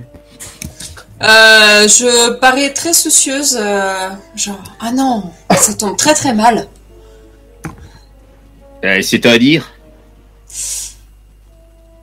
Bien, mon objectif, c'est de parcourir le plus de stations possible. Je ne peux pas m'arrêter ici. Ouais. Ceci étant dit, vous savez, René, de nombreuses rumeurs qui circulent dans le métro que j'ai longtemps fréquenté disent que entre toutes les stations, il y a des embranchements fantômes qui mènent à des stations abandonnées et que le réseau va ainsi de loin en loin. Fantôme? Mais c'est parfait. Prenons-les. Quelque chose me dit que j'aurais mieux fait de me taire. Ouais, ça me convient parfaitement. J'ai aucune envie de retourner en surface. Il y a une... Profil bas. Et puis si le fantôme du manchot à deux bras surgit, il faut que je l'arrête aussi. Vous avez des obsessions étranges, vous savez. Vous avez soif de liberté, j'ai soif de justice. Dans ce cas, je ne peux que vous comprendre. Je la trouverai un jour. Si nous tombons sur un fantôme, je pourrais vous assister. Bien. Quelque chose me dit que ça va pas nous plaire non plus, ça. René, sans vouloir vous offenser, est-ce que par hasard on vous aurait pas déjà dit que vous êtes parfois quelque peu flippante? Souvent. Ouais, c'est ça. En route, Je mauvaise fais- troupe. Hein? En route, mauvaise troupe. Mettons-y de la conviction. Vous commencez à vous éloigner dans le couloir, et alors que vous vous éloignez, vous entendez une voix dans les haut-parleurs, cette fois-ci de la station. Mesdames et messieurs, en raison de voyageurs sur la voie, le trafic est pour l'instant interrompu sur la ligne spirale. Je répète, en raison de voyageurs sur la voie, le trafic est interrompu sur la ligne Alors ça, c'est spirale. scandaleux. Et faudrait Ouais. peut-être qu'on trouve ces gens-là pour que le trafic puisse reprendre, non? C'est clair qu'elle s'en gêne. Je veux dire, l'amusement de certains fait les ennuis de bien du monde. Bah, allons les chercher parce que moi, j'ai pas que ça à faire, j'ai un métro à prendre. J'ouvre la voie. Et bon bah à nouveau, je braque mon Tchou-tchou. parapluie. Ouais. Montrez-vous. Est-ce que ce serait pas un bon moment pour s'arrêter là? Peut-être éventuellement avec un épilogue, peut-être sur chacun de vos personnages, alors que vous vous enfoncez dans les couloirs, pour décrire, je sais pas, ce que vous avez en tête, puis peut-être ce que vous voyez aussi sur les murs devant vous. Et bien sur les murs. Quoique, on pourrait tirer un événement totalement On aléatoire, va non tirer au hasard, tout à fait. Ça nous servira de conclusion, oui. Impromptu. Le premier objet que De vous voyez. cliffhanger. Le premier objet que vous voyez auquel vous pensez apparaît soudain dans la scène sans explication. Le premier objet que vous voyez ou auquel vous pensez. Mhm. Alors, en ce qui me concerne, c'est une bougie. J'essaie d'avoir mon regard qui se... Alors, c'est pas le premier objet, mais bon, j'essaie de laisser mes yeux vagabonder dans la pièce. Ah, on a droit chacun de mettre un truc? Oh bah allons-y, on est parti comme ça donc. Moi, c'est un sablier. Donc un sablier, une bougie et un paddle. Qu'est-ce qu'on va faire avec ça? Démerdez-vous. J'ai peut-être un début de proposition. Vas-y, Ouais. parce que tu sembles vraiment... On ne peut plus inspirer En marchant dans le couloir, on aperçoit une petite lueur tremblotante et flottante au loin. Et évidemment, on se dit, ça y est, on a trouvé ces petits gougnafiers qui arrêtent le métro. Et là, J'ouvre le feu. on tombe sur un grand personnage en uniforme de la compagnie de métro qui tient une petite lampe, une espèce de lampe tempête, quoi. Et qui nous dit comme ça, alors comme ça, vous dérangez les communications entre le métro. Ce n'est pas bien. Il est temps de remettre tout en ordre. Et là, il sort une montre goussée très brillante qui commence à balancer, qu'on ne peut plus arrêter, jusqu'à entendre le « Il est temps pour vous d'embarquer. Il est temps pour vous d'embarquer. Écoutez bien le tchou-tchou agréable du métro. » Et au fur et à mesure, tout se transforme autour de nous jusqu'à ce qu'une rame de métro soit autour de nous. Est-ce que c'est un rêve ou est-ce que c'est la suite? Ça, je ne le sais pas. Est-ce que ce serait pas en pixel art? Peut-être bien. Ma fille vient de terminer un jeu vidéo qui se passe dans le métro avec des fantômes. Et ben voilà, tout est lié. En fait, je réalise que j'ai une barre de vie au-dessus de ma tête et les spectres, tous semblables, commencent à approcher en ondulant. Et moi, je commence à faire craquer mes doigts. Est-ce que les spectres sont tous semblables à Elva? Ah, peut-être. Bah non. Elva, elle est bien stockée. Et bien dans ce cas, ils ressemblent à des fantômes de Pac-Man, quoi. Et, Ouais. et alors que je brandis mon parapluie, Damned, plus de munitions. je commence à le manier autrement, comme ça, et je m'apprête à m'en servir comme arme de mêlée, alors que les fantômes commencent à arriver à notre contact. Je dis, Stéphane, mettez-vous incognito. Ils ne vous reconnaîtront pas. En plus, si tu te mets incognito, tu ressembles un peu à un fantôme de Pac-Man. Donc, C'est ça. C'est pour ça. C'est vrai. Ok, moi je ne maîtrise plus rien. Nous sommes partis dans des dimensions. Mais Je vais prendre un je me échantillon. suis trouvé un nouvel objectif maintenant que j'ai éliminé le manchot à deux bras. C'est de trouver quelle est l'identité de ce fameux contrôleur du métro. Mhm, Tu es un homme Mystérieux avide de contrôleur. réponse. tout à fait. Et bah, Et que peut voilà. faire un homme contre cette organisation tentaculaire? Eh bien, c'est ainsi que s'achève cette démonstration. Que nous arrivons au terminus. Oui. De pendant ce temps dans le métro. Par où commencer? J'espère que dans les phases de jeu, le public s'est fait une idée de la séance. Enfin, s'est fait, pardon, une idée du jeu que cette séance était censée Alors, mettre en démonstration. moi, malgré les problèmes techniques, ça a ressemblé vraiment absolument à toutes les autres parties que j'ai faites. C'était la question que j'avais. Est-ce que le créateur pense que c'est une partie représentative? Ouais, moi je trouve que c'est une partie tout à fait représentative du jeu, que ce soit dans son aléatoire, dans les choses qui se combinent tout de même au fur et à mesure. Et puis dans l'espèce d'intégration de l'absurde qui arrive. Ouais, moi je... Il faut savoir qu'à une époque, l'absurdie en JDR, c'était ma kryptonite, ça me terrifiait. Mais à ton contact, expressément, comme, j'ai commencé à m'y faire. Je dirais- Moi, c'était ma première tentative. J'en ai jamais encore fait. C'était chouette. Et la quantité de travail que tu as accumulé en termes de générateurs d'inspiration diverses, on n'en a même pas vu le tiers du quart, parce que moi j'ai eu l'exemplaire entre les mains, il y a de quoi faire. Ça aide effectivement à totalement embrasser l'absurde, saisir la balle au bon et délirer de plus belle. En fait, à la base, tout ça, donc la ressemblance avec Itrasby est bien sûr tout à fait non fortuite, parce que en fait, à la base. Alors, qu'est-ce qu'Itrasby ? Itrasby, c'est un jeu formidable. C'est le meilleur jeu du monde. C'est également un jeu de rôle surréaliste. En gros, faut s'imaginer que voilà, là, si ce qu'on a vécu, pourrait tout à fait avoir eu lieu dans le métro d'Itrasby, avec peut-être un petit peu plus d'absurde que dans Itrasby, encore que ça dépend de la manière dont les gens le gèrent. C'est un jeu donc qui se passe dans une ville où il y a tout un tas d'aventures extraordinaires qui sont possibles, qui reposent aussi beaucoup sur l'improvisation, sur l'absurde, sur l'onirique. Et en fait, tout le matériel originel de ce jeu, c'est du matériel que j'avais accumulé pour faire une partie d'Itrasby qui avait duré 24 heures.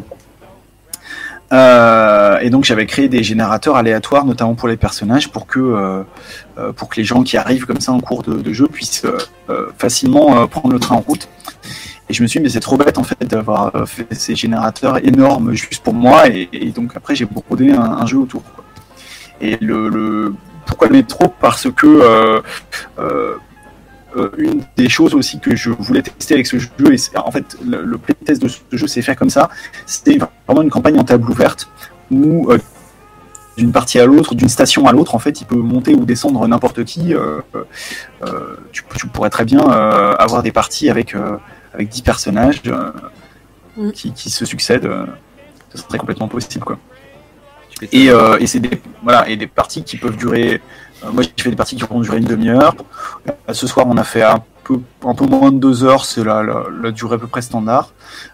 Et j'y ai joué en campagne aussi. Donc, c'est possible de. Là, par exemple, avec vos personnages, bon, à part la fin, la toute fin où on est parti très très loin, on aurait pu en fait continuer. Il y avait des pistes qui ont été lancées qui auraient pu être explorées, à mon avis.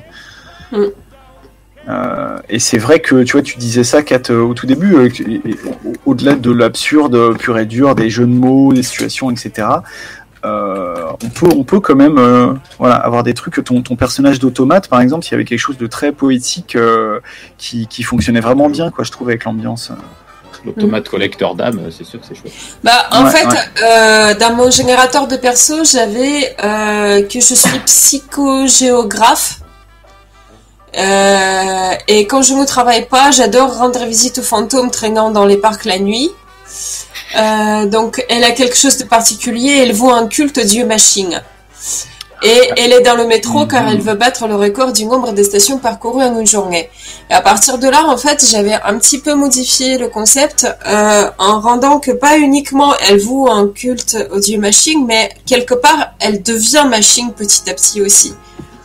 Et elle est en partie devenue mécanique dans sa nature. Et en fait, elle est psychogéographe. Donc en fait, comme le métro est un peu onirique, elle cartographie en quelque sorte le métro, en fait, en essayant de comprendre comment il fonctionne.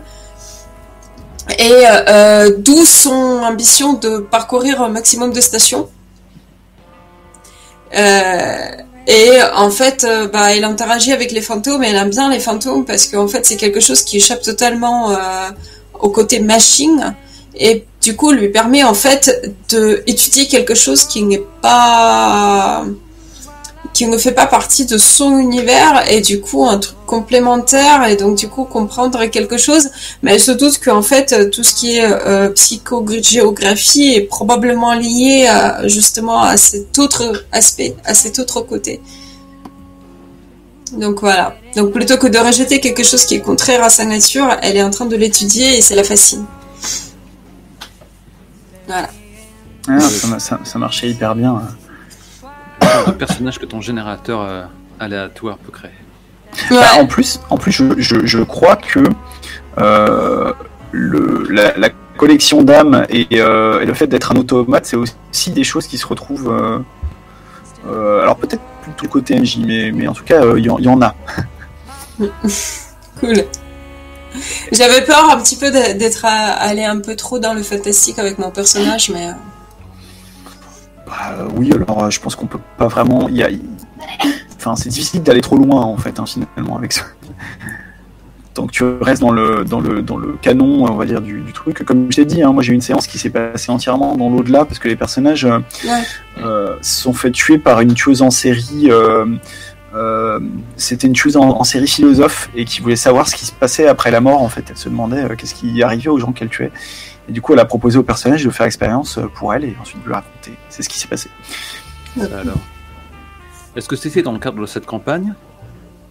Oui. On a fait duré combien de séances? Qui a duré, je sais plus, une quinzaine de séances dans ces eaux-là. Une quinzaine de séances de pendant ce temps dans le métro.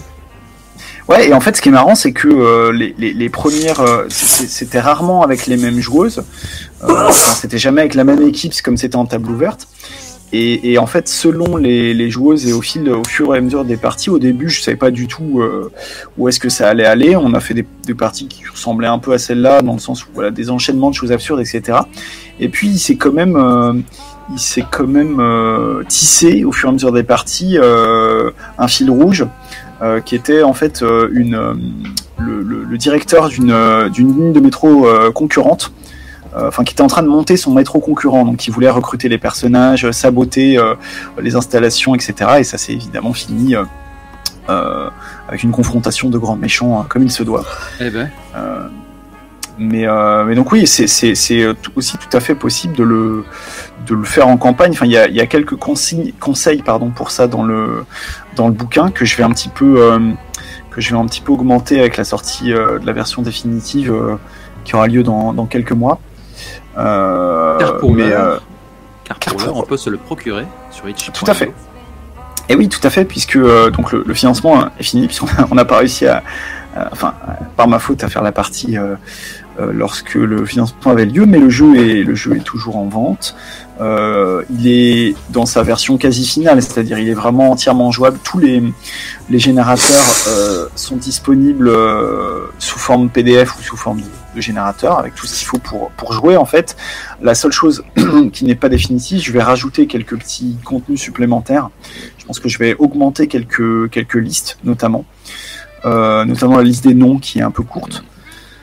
Et surtout, c'est une très belle maquette qui va attendre le jeu, puisque Nicolas Folio, qui est déjà responsable de la magnifique maquette de Deux Étés notamment, va, grâce à l'argent récolté, va transformer ce jeu dont actuellement la maquette est faite par moi, donc c'est vraiment pas terrible, en quelque chose d'un peu plus resplendissant.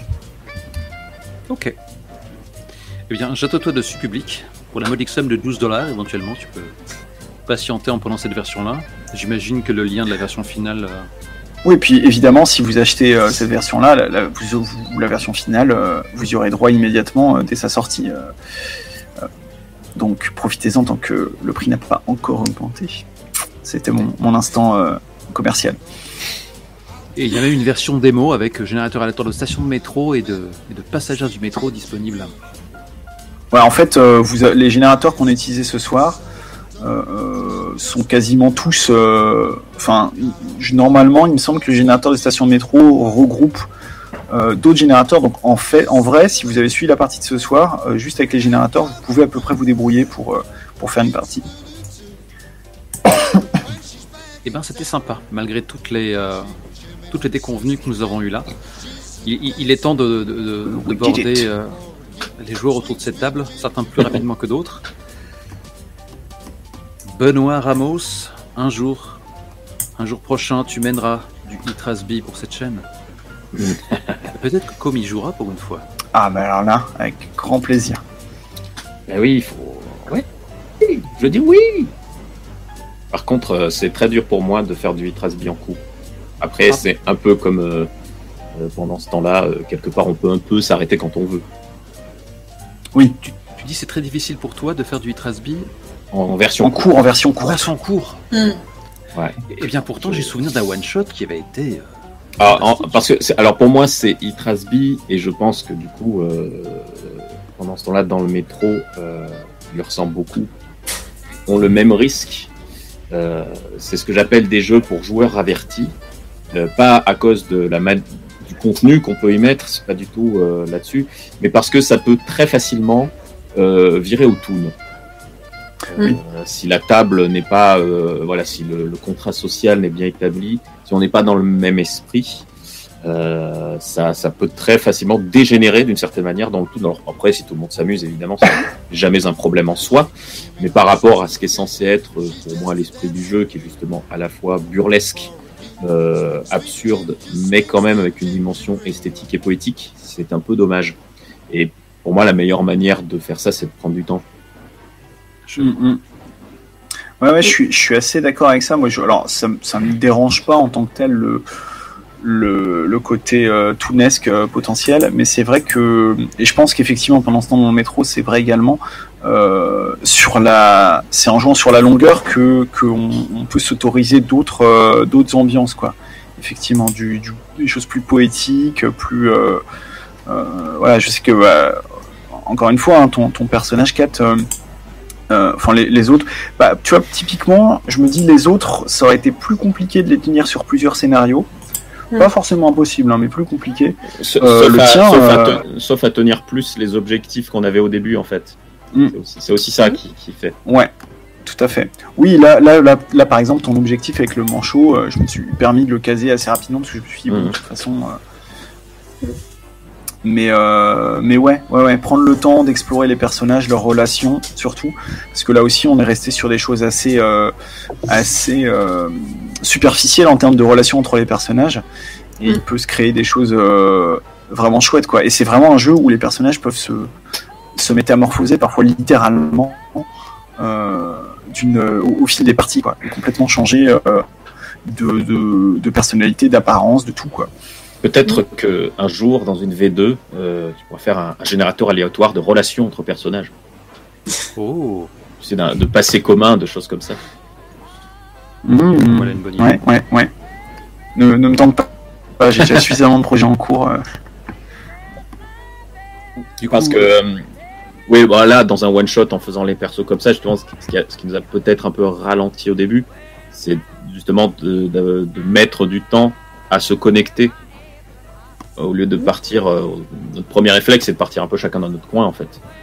En tout cas, là, ça a été notre premier réflexe, un petit peu. Oui, mais partir chacun dans son coin, dans un espace aussi restreint, au final, tu pars jamais très loin, quoi. Ouais. Mais oui, c'est vrai que ça peut être un risque aussi, je suis d'accord. C'est un risque pour un one-shot. Oui, on est parti sur plusieurs séances, c'est beaucoup moins important. Nous allons tirer notre révérence. Ouais. Merci aux quelques spectateurs irréductibles qui sont restés jusqu'ici, en admettant que ce ne soit pas leur fantôme.